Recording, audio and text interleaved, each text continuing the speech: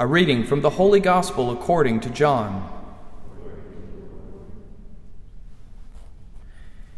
Jesus said to those Jews who believed in him, "If you remain in my word, you will truly be my disciples, and you will know the truth, and the truth will set you free." They answered him, "We are descendants of Abraham, and have never been enslaved to anyone. How can you say you will become free?" Jesus answered them, "Amen, amen, I say to you, everyone who commits sin is a slave of sin. A slave does not remain in a household forever, but a son always remains. So if the Son frees you, then you will truly be free.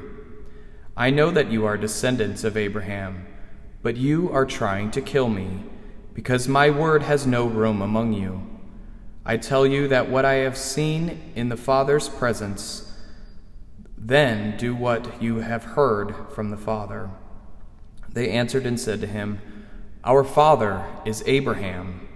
Jesus said to them, "If you were Abraham's children, you would be doing the works of Abraham. But now you are trying to kill me, a man who has told you the truth that I heard from God. Abraham did not do this. You are doing the works of your father." So they said to him, "We were not born of fornication. We have one Father, God." Jesus said to them, "If God were your Father, you would love me, for I came from God and am here. I did not come on my own, but he sent me." The Gospel of the Lord.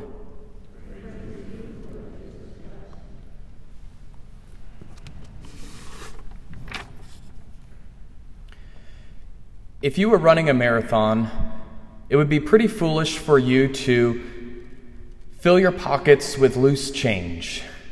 That wouldn't, I'm assuming, be a very wise decision to make as you're running, to weigh you down even just a little bit and certainly be an inconvenience. Even more so if you're running a marathon, you certainly wouldn't strap on some ankle weights and weights around your wrist because, again, that would make the marathon that much more difficult and troublesome for you. And finally, you wouldn't strap on a backpack and fill it with the heaviest weights that you could find, because certainly the odds of you successfully completing the marathon would be slim to none. That is the effect that sin has on our lives. It slows us down. It slows us down on our journey and our path to heaven, which is our ultimate journey and home.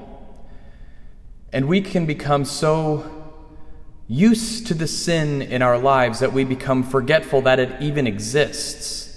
It's as if we don't even notice it anymore. The sin that we do have, our goal is usually to minimize that.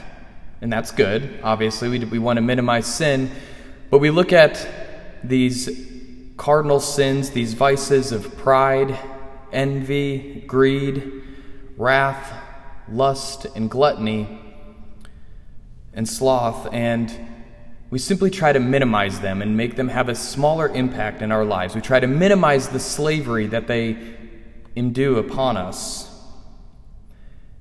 But rarely do I think we come up with a plan on how is it we are going to rather break the bonds of these sins, those things that send us into the confessional time after time.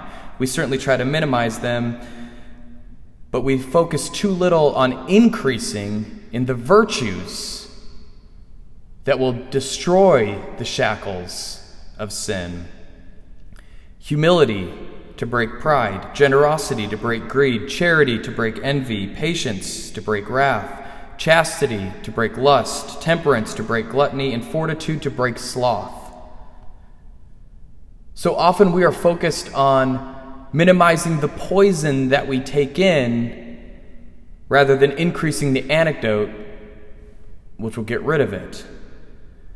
We spend too much time looking down at our vice instead of looking up at the virtue. Because it is virtue that breaks the bond of sin. And every one of us As Jesus says, everyone who commits sin is a slave to sin. So we need those bonds broken. And so it's profitable for each one of us to examine ourselves and identify what vice, what sin is it that has me enslaved. Because if we can then grow in virtue and break that habit, break that confinement, that slavery, then we can be truly free. And like Shadrach, Meshach, and Abednego, we can even walk through the flames and never be burned.